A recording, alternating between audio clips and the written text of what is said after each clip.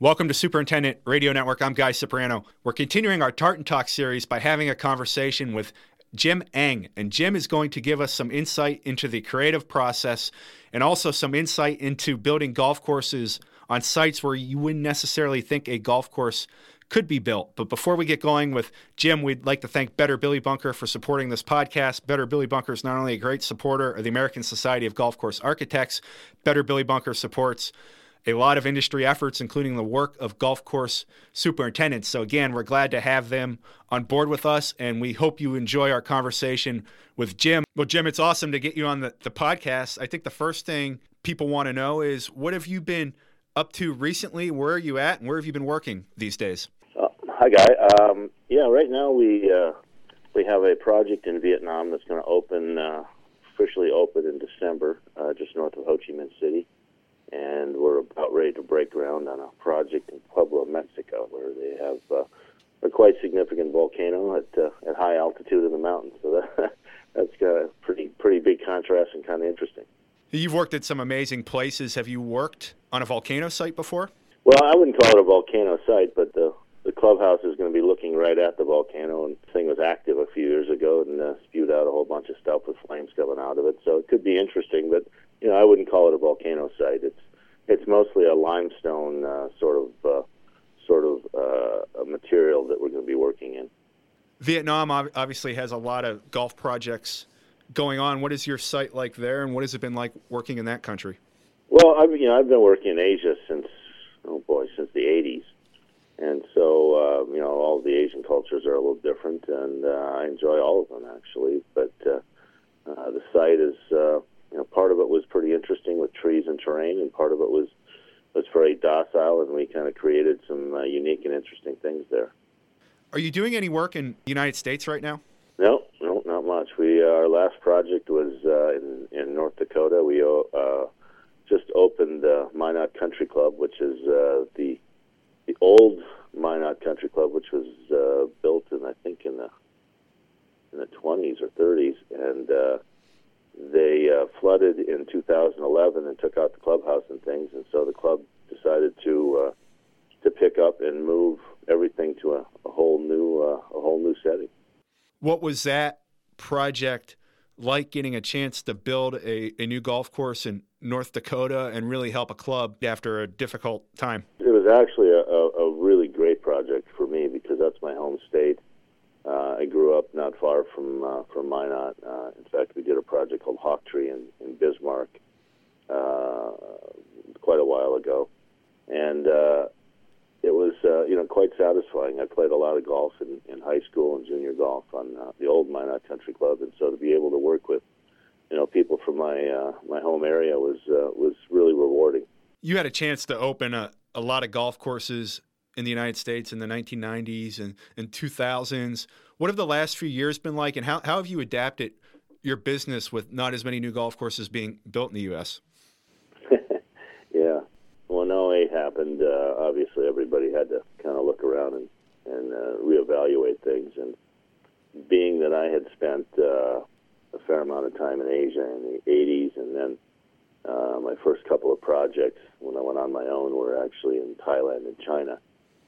I had a history there, and I wasn't afraid to jump on an airplane and go over and round up new business. So Mitch Scarborough and I did that, and we had a nice run from about 2010, 2009 to 15 or so. And then, when China decided that they weren't going to do any more golf courses, things changed a great deal.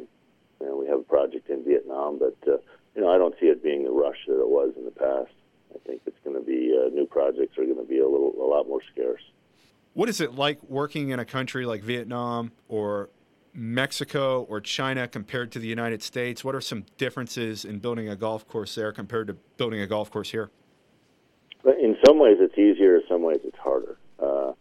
When you're working in a foreign country and it isn't your first language or any of your languages, the client has to deal with more of the permitting and the basic paperwork of the project.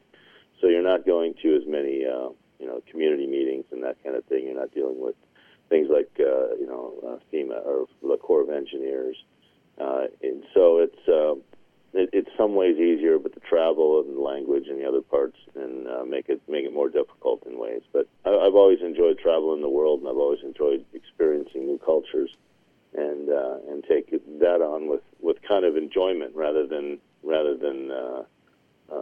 not liking doing something new. I really enjoy doing something new. What cultures particularly fascinate you? What are some things you've seen overseas that you would have never have had a chance to see if you just worked here? Golf-wise, I have to say it was Ireland. I lived in Europe from 87 to 91. Worked all over Europe and Asia in 87 to 91, and got to see a lot of things, but really fell in love with the courses of Ireland, and they became kind of the staple of what I believe in golf, and at least for new courses. And that was probably the biggest influence that I had. Doing other things is trying to figure out what the golf culture is all about these days. I'm a great believer that the game is supposed to be fun. And when I go to Ireland, I'm smiling and giggling the whole time I'm there because it's so much fun, because the diversity of the land is unique. Even if I wasn't playing golf, just walking around this land just makes me smile. To be able to have an art form where you can actually experience the art form from within, that particular art form is unique, and then being able to compete against an art form is terribly unique in the world, and it's really, well, that should be what golf is all about. Being able to compete with an art form while you're in it, and it's supposed to be enjoyable. The game was invented as a pastime to walk from the town to the ocean, and it was something that was supposed to be fun. I think golf has turned into something other than that, at least in certainly over the years. But in the U.S., it really has taken on a different sort of blue blood mantra to it that I'm not a huge fan of, and I think we've missed expanding golf in a lot of ways because of that. We deal with a lot of golf course superintendents, and we hear the debate a lot whether golf course maintenance is an art or a science. Is there a similar debate in golf course architecture? And explain the difference between the art of golf course architecture and maybe some of the science behind it. That's an interesting question, because golf course architecture or golf course design is it's an embodiment of a lot of different parts of knowledge. What they say is that an engineer knows a great deal about a little bit, and an architect knows a little bit about a great deal. And so the ability to combine art form with technical expertise is kind of the way I look at it. I'm very, very detailed in what I do. And the industry itself has a wide spectrum of how people work. It's not like if you're an architect for putting up a building, you work a certain way and you have to produce certain documents and you have to do this and this. And you have to be licensed and do all these things. Where in the golf industry, it's anywhere from jumping on a bulldozer, pushing dirt around till you get it where you like it, to being extremely detailed and organized with all your documents and things like that. And it's always been sort of understood or presumed that if you were really good with the topos, that you couldn't be very creative. But I think if you look at our website, you'll see that the things we've done are pretty creative, but yet I'm able to produce documents that you can bid and build to in a very efficient way. So really what I do when I'm designing is I'm trying to be as creative as possible, trying to make unique and interesting holes that are unique to themselves, certainly within the golf course, but hopefully within the spectrum of courses that I've done. But in order to do that, you have to kind of go outside the box a lot. And in doing that, you're now creating technical problems to be able to create these unique situations. Sometimes it's there in the land and all you have to do is find it. Sometimes there are what I call hot spots, where it might be a grove of trees or it might be a wetland, and you try and use it and maximize it within the golf course. But you also then create technical problems that you have to solve. And so it's in a particular setting, a design session, when I'm sitting in my studio creating this and this, then I also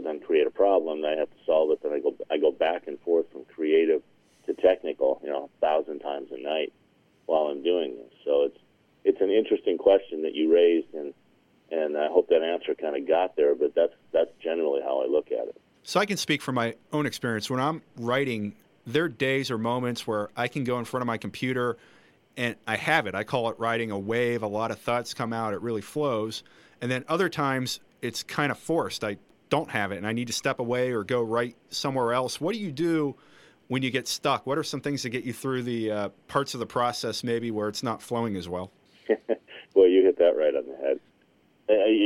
I remember the first time that I was asked to be able to do something like that, and the first time you experience the creative block, you're in a panic situation, which just makes it worse.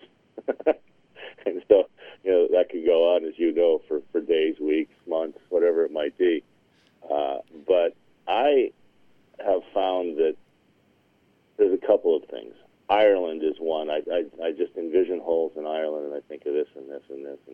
And once I understand what we can get away with, where the edge of the envelope is, then I have a better feeling for how things can work. Now, there are certain unwritten rules here in the U.S. that you have to follow that I typically don't. But in Ireland, you can get away with just about anything because it's just natural ground. So I've used that inspiration to kind of expand my envelope. And much like I've heard musicians talk when they write music, you'll listen to other things and you'll get motivation or inspiration from them. So when I play a new golf course that I haven't been on before, I'm looking at it purely as a physical structure. I don't care that it had a U.S. Open. I don't care that there's a historic thing. I don't care that the average income is, $10 million a year. All I care about is the physical structure of this particular course, and are there any ideas that I want to steal? And when I say steal, I mean I want to use them for inspiration.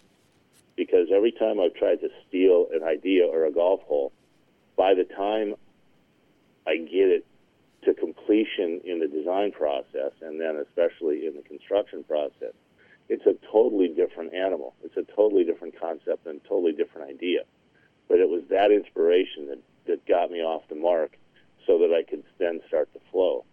And then at that point, it's typically, 2 o'clock in the morning, I've got Van Morrison on my stereo, and I'm cooking, and it just starts to really come out, like you say. It starts to flow. And that's sort of my process, not necessarily in that order. It's always different, but that's kind of how I get there. Now, what do you do when you finish a project that's obviously euphoric, the golf course is getting ready to open, but then you're at the beginning stages of the next project, going through the process all over again? How do you motivate yourself from going to the high of the opening to the grinded out sketches and preparing a golf course?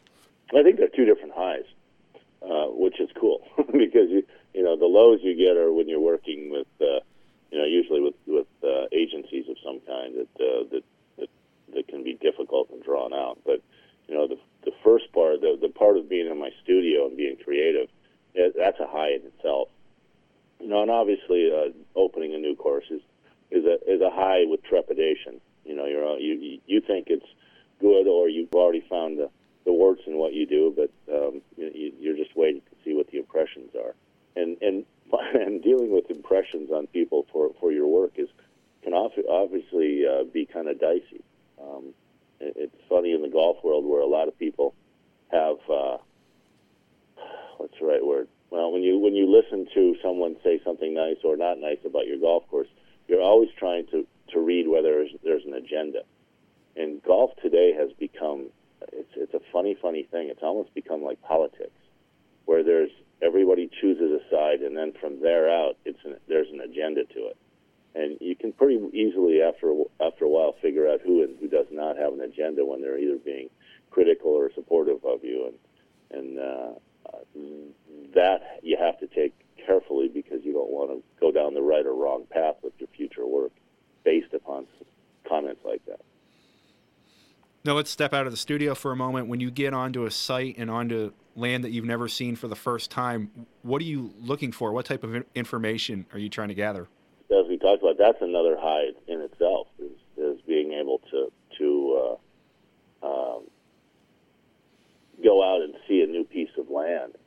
be excited and just stand there and start to be creative and envision things. But typically what I do is I look for what I call hot spots.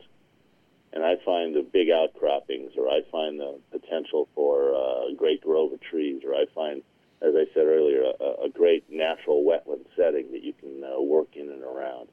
So I find that the spots on the site that lend themselves to being spectacular, and then figure out how to fit golf holes in and around them. And then, obviously, then you have to connect. Say you have 5, 6 hot spots on a course. Well, you put those holes in first, and then you connect them with the other holes, and then you have to blend those holes together to make them all fit sort of like a pinstripe on a suit. It has to, with a tie, it has to all sort of work together, and it has to be complementary. And so that's kind of the combination. But I always start with the hot spots and then go out from there. Have you ever stepped on a site, looked at it, knew that it was a spectacular piece of land, but think, how are we going to build a golf course here? Oh gosh, every day, or almost every time. For some reason, I've had a lot of really rugged, mountainous type settings thrown my way, and I don't know if that's become a trademark or not, but we've certainly had our share of them, and it's kind of fun to take the really dramatic, figure out how to get it to make it work and be playable, and then how to make it in such a way, put it in such a way that it is constructible as well. And so, that's something that happens, probably has happened a lot in my career, and I kind of enjoy it. I really enjoy the challenge of trying to figure it out. Now, have you stepped on any of these sites, realized that it was spectacular, and then the thought went through your head, how are we going to pay for what we want to do here?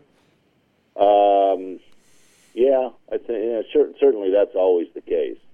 I've been very fortunate that I was mentored by people that were able to ingrain in me, and I had done enough construction before I got into the design industry on golf courses that taught me I had to be efficient, because it was frustrating for me to go out, do something, and have someone come in and say, no, that's wrong. And I go, well, how do you know? It says, well, it's in my head. And I'm going, well, how am I supposed to know that?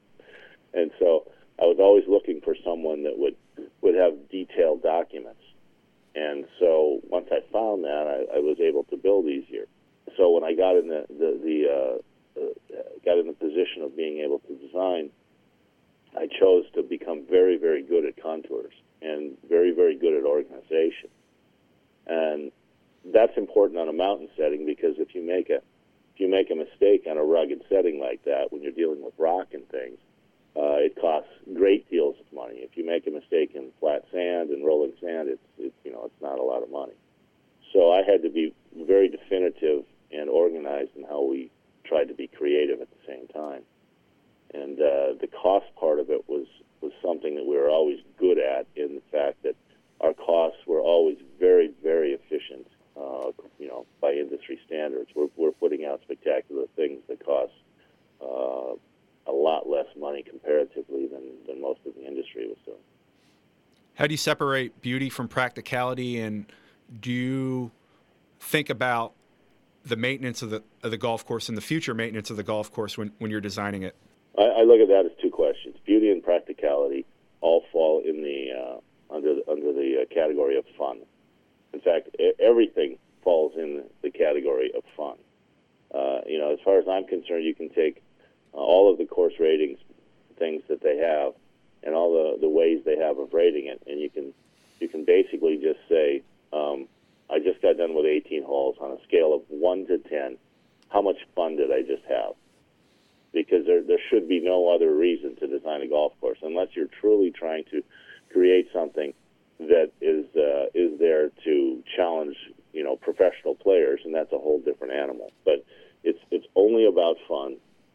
But that encompasses beauty, it encompasses creativity, it encompasses variety.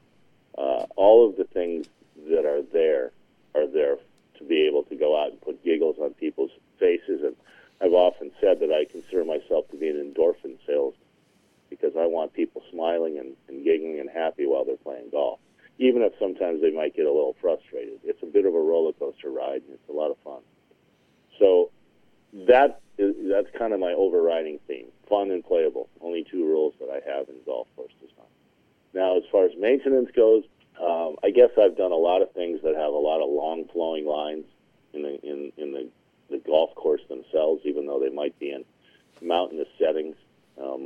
My fairway lines tend to be long and not overly sloping, with some exceptions. But I would say that my bunker style has gotten some interesting comments in the past about what it looks like with the big, as we call, muscle bunkers, and the parts of the bunkers that you have to fly mow. Typically, we do not have a lot of sand on our golf courses, and we don't have a huge number of bunkers, and we typically don't have much sand. But the bunker itself, even though the USGA says that the sand is the hazard, I look at the entire complex of the bunker as a hazard or as an obstacle. I prefer to use obstacle, and from that point, there's a lot of the muscle bunker edges and the surrounds you have to mow with a fly mow, and I understand this. I also know that working on a grounds crew, I was responsible one summer for having to take the sand out of a bunker that was very flashing, and every morning I had to go around and shovel and tamp the sand back up on the hill because it had just washed out from irrigation or rain. And so I came to hate doing that. And so when I designed bunkers, I was looking for a different way. And I found a style that I really liked. It morphed out from something I saw in Ireland that it kind of morphed into what we have today. And we don't use them on every course, and it's not all it's not always the same, but it's of the same family in a lot of cases. But if you take that area that you fly mow, instead of having to shovel and pack sand every morning on flash bunkers, and you take that and you realize that if you use a growth regulator of sort on the faces of those bunkers, you only have to fly mow it once every 2 weeks. So it really is lower maintenance because we don't have as many of them because they are so powerful. And the points of accent is what I'm looking for, long lines with strong points of accent. And because of that, I consider those bunkers to be less maintenance if you look at the overall scope of the golf course. How does a rugged site in North America compare to a rugged site in Asia and some of the other parts of the world you worked? Well, I think it pretty much is all the same. You can find places just as rugged or more rugged in China and here in the States, and it's comparable. Some of them are really, really rugged, and some of them aren't. Some of the China sites that we've had were just fall off the earth, rugged, and even point of crazy. But that's the fun of trying to figure it out and to be able to hit new kinds of shots. Some of your courses are approaching anniversaries and milestones, and if I'm not mistaken, the Sanctuary in Colorado is 20 years old in 2017. What do you remember about that project? How unique was it? And have you visited that course recently? Just tell our listeners a little bit about that whole concept in Colorado. Well, Sanctuary was a brainchild of Dave and Gail Whittinger. Dave and Gail were the founders of Remax International, the real estate firm, and he had some Arabian horses that were show horses, and he wanted to consolidate them from places around the country, and was looking at buying that land to do that, but he told them it was too rugged for horses.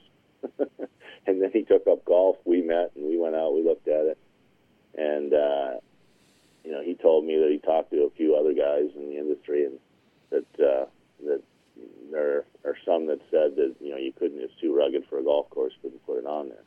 And thankfully, I didn't know that at the time, and we managed to get the project done and finished before someone told me that.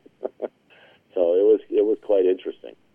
It's another interesting thing is that there's the only members are Dave and Gail, and they are very, very generous people, and they allow many charities a summer to use the golf course for their own charities, and I believe the number that they've raised now is right around $90 million in charity that they've raised by just allowing places to use sanctuary since they opened in 1997. How satisfying is that number when you hear that something you had a part in building has helped so many people beyond the golfers that enjoy it on a regular basis? I mean, man, that's hugely satisfying. It has to be, and I'm always a little surprised that it doesn't get more notoriety in the business. He's not part of the golf world per se.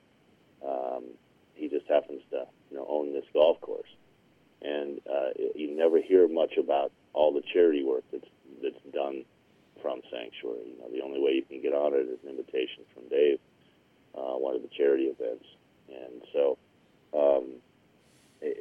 I'd like to see it get more notoriety within the golf industry, and be recognized for what it is, because I think he's done such a great service for the game and for all the charities that benefit from it. Have you ever been working on a site where you just found something wacky below the ground? Like you're thinking this seems like more like an archaeological dig right now than a golf course project. Have you had those situations where you found something rare on the course, whether it's a dinosaur bone or some other artifact? Yeah, but I'm not going to go into them. No problem. I figured that would be a sensitive question, but I had to get that out there.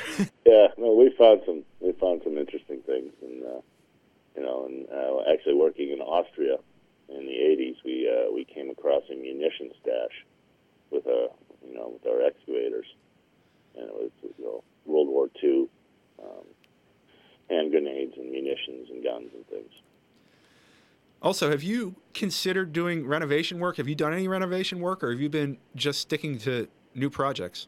When I first got out of college, I went to work for Dick Nugent in Chicago, and Dick had some renovation projects going. And because I had construction experience, the first day I walk in, he hands me an airline ticket and says, "Here, you're going to La Crosse, Wisconsin."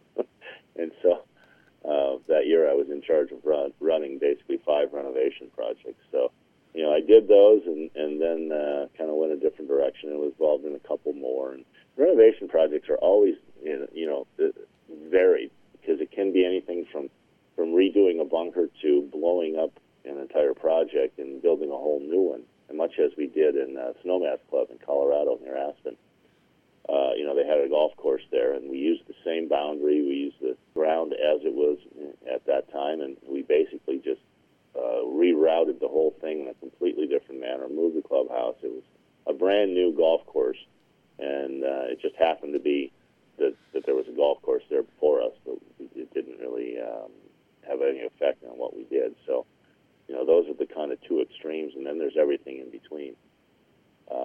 Some of the new things that are coming out, and with a lot less new projects coming out, I have an interest in doing some of the bigger renovations, but not so much the smaller renovations. As we mentioned before, some of your courses are coming up on milestones or anniversaries. How often do you get to go back and see one of your projects, and what are some ones that you visited recently that really stand out to you and make you say, hey, this course has aged really well? I just came back from Minot Country Club yesterday, actually, with some friends, and we play Black Rock up here in Idaho, and we spend our summers, so we got a group together to go play Minot. And obviously, I play Black Rock a lot. I play Sanctuary a few times a summer, and and then some of the other ones as well. When you can get there, it gets to be the point you just can't go to all of them all the time. But I like to stop in and say hi to everybody as often as possible. What's next for you? What's something you haven't accomplished in your career that you would like to pursue? I don't know.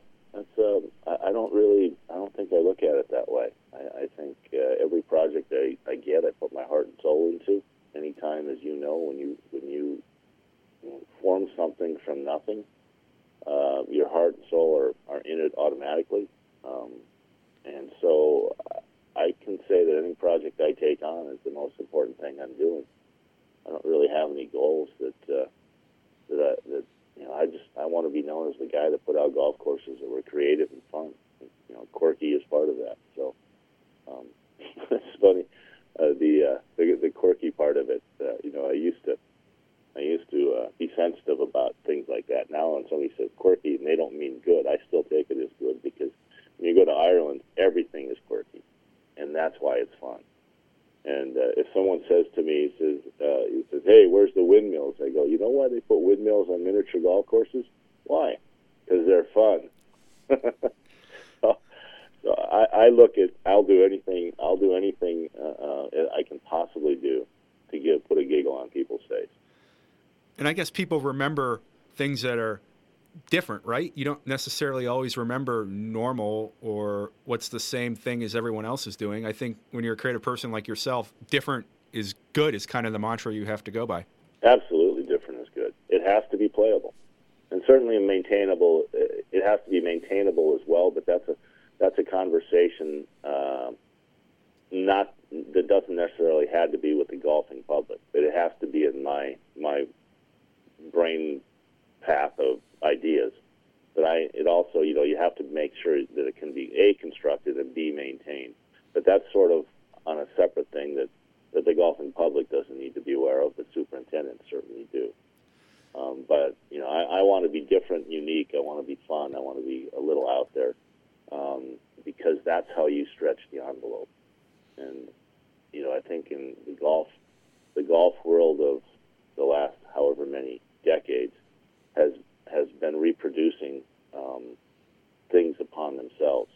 I think in a lot of ways there are some new things going on, certainly, and creative guys are doing fun stuff. But I think there's been this sort of quiet, unwritten rule that you have to follow what tradition is. If I go play a golf course and I'm enamored with the history of it, or the fact that it has this great tournament on it, or whatever it might be, and I start to be inspired by those ideas from that place, and I'm being inspired because of the reputational aspect of the course rather than the physical structure of it. I'm going to be putting out golf course holes or golf courses that are probably unimaginative and somewhat lacking in my own view. So I have to separate. I've gotten fairly good at that, where I can separate all of the hype and all of the glamour from a golf course and look at it purely as a physical structure. Well, Jim, this was very enjoyable. I think we'll save the maintainable conversation for another day. I really appreciate you joining the podcast and telling our listeners what you're up to and giving some of your thoughts about the creative process. I know people are going to enjoy listening to this, and thanks a lot for the time. I appreciate it, Guy. Thanks so much.